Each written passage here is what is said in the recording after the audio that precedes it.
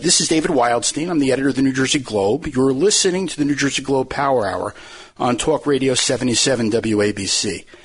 This week, the New Jersey legislature passed a bill that eliminates some mandatory minimum prison sentences for some crimes as part of a national push for criminal justice reforms. It's very much part of a dialogue in New Jersey and Washington, all across the country.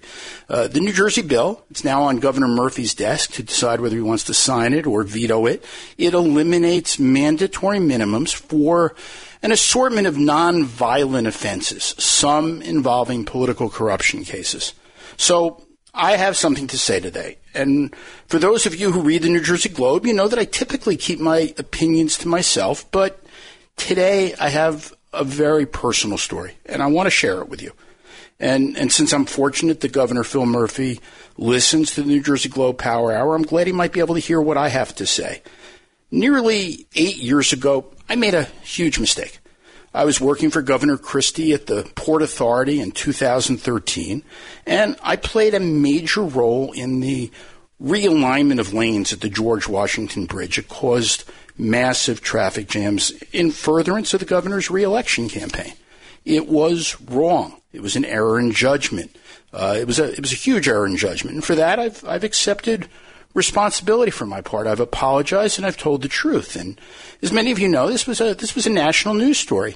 And this part is something I haven't talked about publicly. In January 2014, I walked into the United States Attorney's office and I told them the truth about what happened at the bridge. And why did I go to federal prosecutors? It's because I was terrified that the state attorney general's office would conduct the investigation. As governor, Chris Christie ran that office, and I believe he would have put his thumb on the scale if he had the opportunity. He would have influenced the outcome. And I knew that in New Jersey, official misconduct cases at the state level carry a mandatory minimum sentence of 5 years. And the idea that this could happen as a result of a prosecution with political motivations, a prosecution with a predetermined outcome. Well, I mean, frankly, that scared the heck out of me. Later, my fears were validated when this so-called independent investigation conducted by a law firm that the governor hired to protect him, a law firm that had close political ties to him and who benefited financially through his largesse.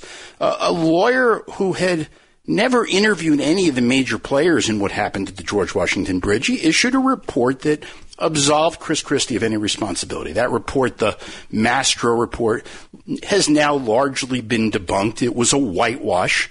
And my concern is that the not-so-independent investigation could have just as easily been the prosecution. And I worry about overzealous or biased prosecutors that stand in the way of justice. I worry about strategically underzealous prosecutors that impede justice. And for me, there would have been no search for the truth by those prosecutors, no accurate disclosure of what happened at the George Washington Bridge in 2013. Instead, I think justice would have been replaced by a move to cover up the real story, which was to protect one man's presidential ambitions. And we live in a democracy where we depend upon separate but equal branches of government that provide the citizenry with checks and balances.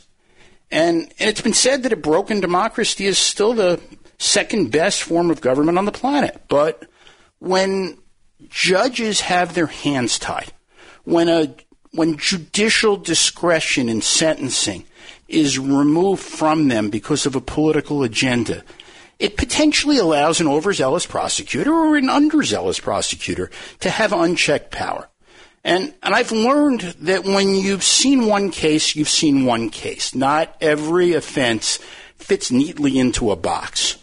New Jersey has a multitude of truly outstanding judges. The state's got an extraordinary appellate court system with some of the best and brightest making decisions. They're making these decisions based upon facts.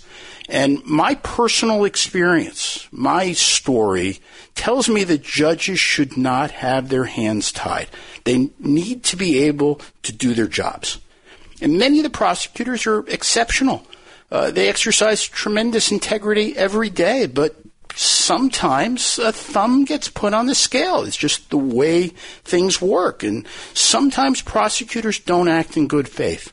And they need that check and balance of a judiciary who are given discretion. And I should say this isn't about me. This is about a systemic abuse over mandatory minimum sentencing over the years in New Jersey and across the nation. But all I can offer to you is my personal experience. I was fortunate. I had a great lawyer. I was able to avoid a potentially overzealous prosecutor.